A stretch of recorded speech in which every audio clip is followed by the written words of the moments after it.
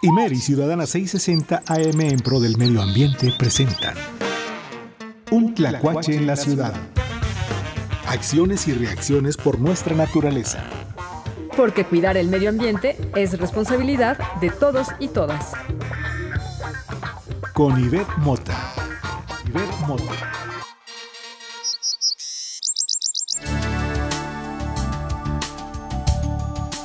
Hola, ¿cómo están? Les saluda Ivette Mota. Me da mucho gusto estar una semana más con ustedes compartiendo juntos estos 15 minutos de acciones y reacciones por nuestra naturaleza, aquí en Ciudadana 660 AM del Instituto Mexicano de la Radio. Esto es Un Tlacuache en la Ciudad. Recuerden que este es un programa en el que damos voz a los ciudadanos que nos traen diferentes propuestas prácticas muy sencillas para cambiar nuestros hábitos cotidianos y acercarnos a conocer, a cuidar, a explorar y a valorar nuestra naturaleza, la cual México es muy, muy rica.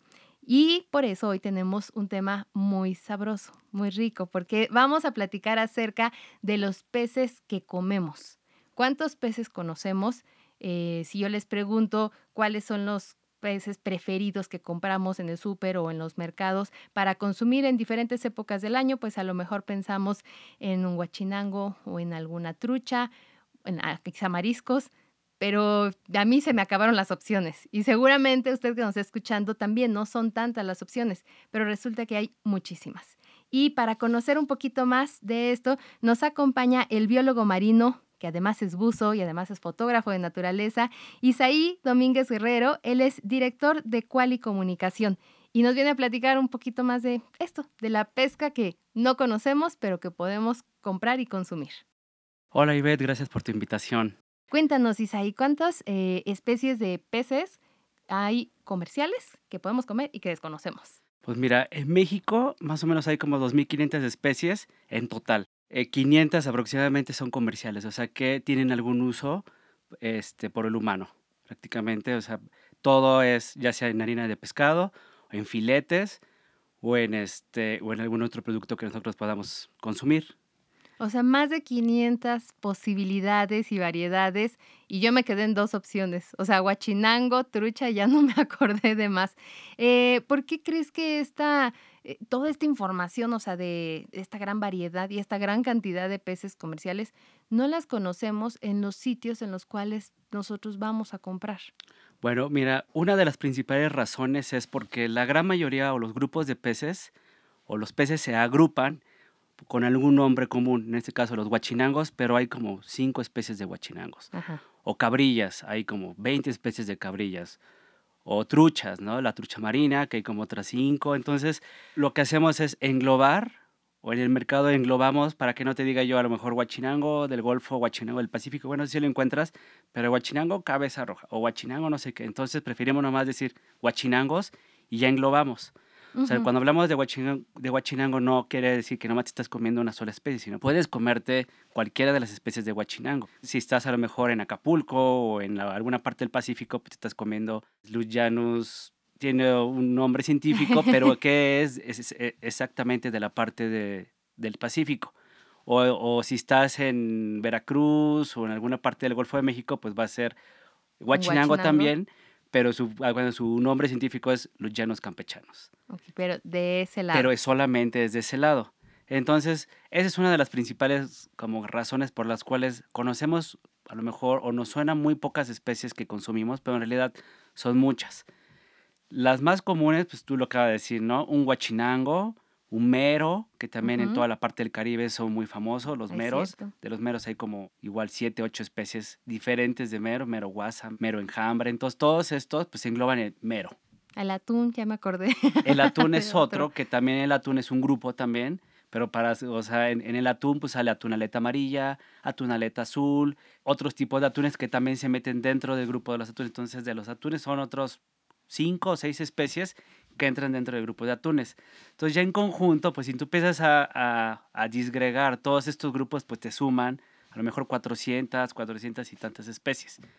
Y de todas estas especies estamos consumiendo más ciertas especies y podrían estar en riesgo. O sea, hay opciones de que conozcamos otras especies, consumamos otras especies para hacer un equilibrio y no decir ya nos sacamos todos los atunes y ahora vamos con todos los meros y ahora, o sea, ¿cuáles son las especies que, digamos, están disminuyendo la cantidad, su población en nuestros mares por un alto consumo?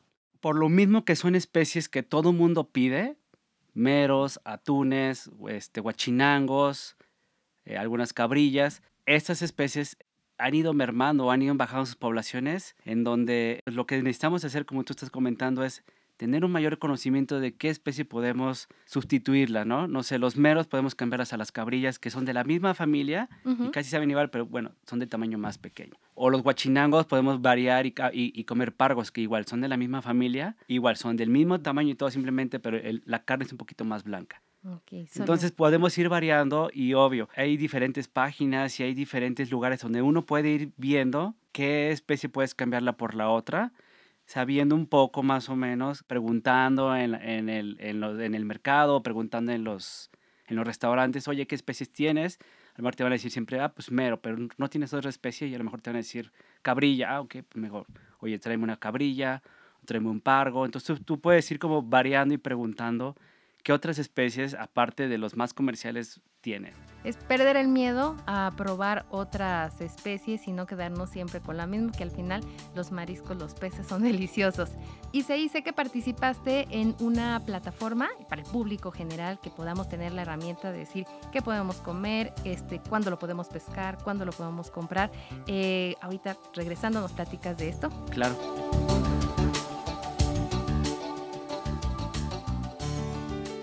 Estás escuchando Un Tlacuache en la Ciudad. Ciudadana 660 AM. Si tienes alguna pregunta, comentario o recomendación, encuéntranos en Facebook y Twitter como Un Tlacuache en la Ciudad o sígueme en Twitter como @lachicamota.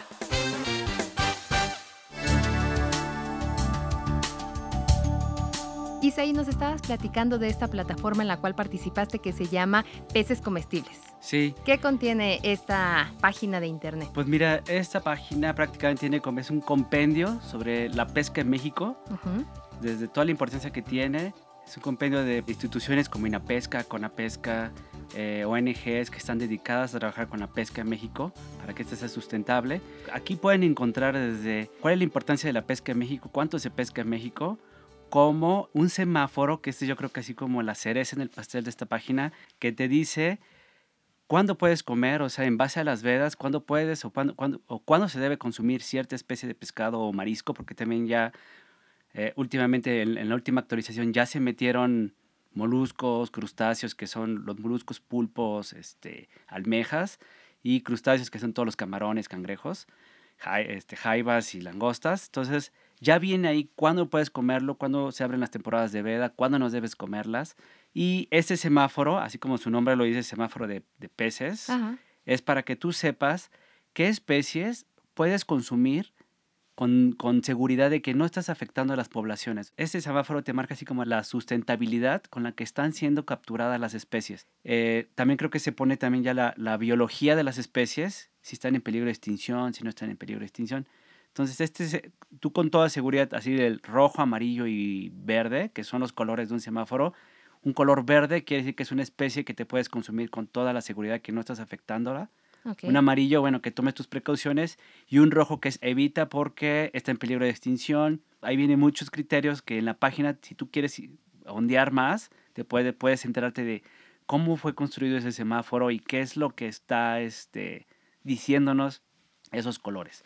Y sobre todo esos colores, esta información que es científica, la estaba ahorita revisando, y también tiene fotografías de los pescados y de los moluscos. Entonces, también si nosotros no los conocemos, no se preocupen, porque entrando a la página, usted lo busca en internet como peces comestibles, lo va a encontrar. Es una página de la Conavio, biodiversidad.gov.mx, ahí usted lo puede encontrar, y va a ver, además de fotografías, esta información que el biólogo Izaí nos explica científica para que informados podamos tomar decisiones de consumo, pero también en otras cosas. Tú te dedicas a esto en Quali Comunicación, en divulgar esta información científica, traducirla a un público más amplio. O sea, lo que estamos haciendo en Quali es traducir lo que hacen los investigadores al público en general, por medio de infografías, por medio de carteles, páginas web, o sea, todo lo que el investigador quiera dar a conocer a la gente, porque pues algo que yo les comento mucho a los investigadores es, si tu ciencia o tu investigación no la das a conocer,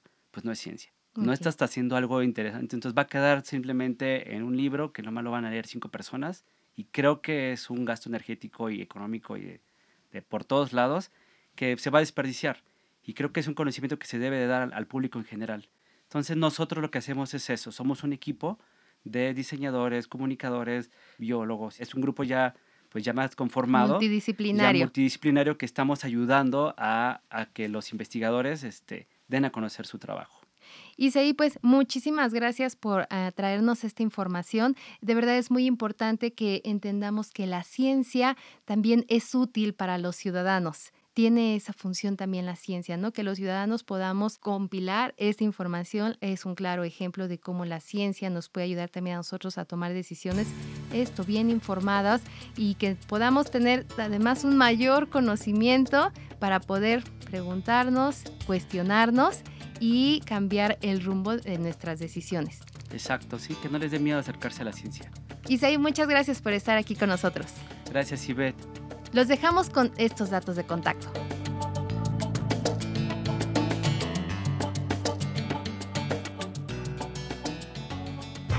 Recomendación de la semana.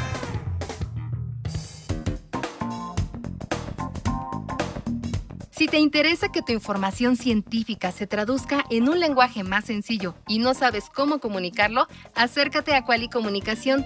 Los puedes encontrar en sus redes sociales, en Facebook, Twitter e Instagram, y ellos te van a ayudar.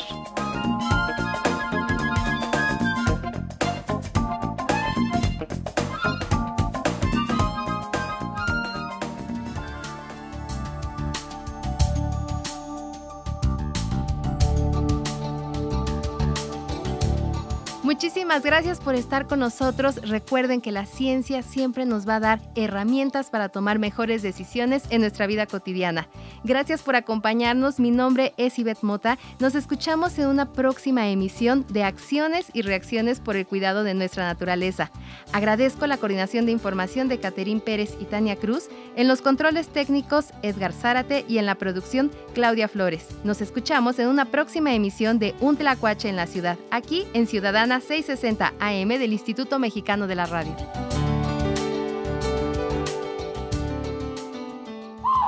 Imer y Ciudadana 660 AM presentaron Un Tlacuache en la Ciudad. Te esperamos la próxima semana, misma hora, misma estación.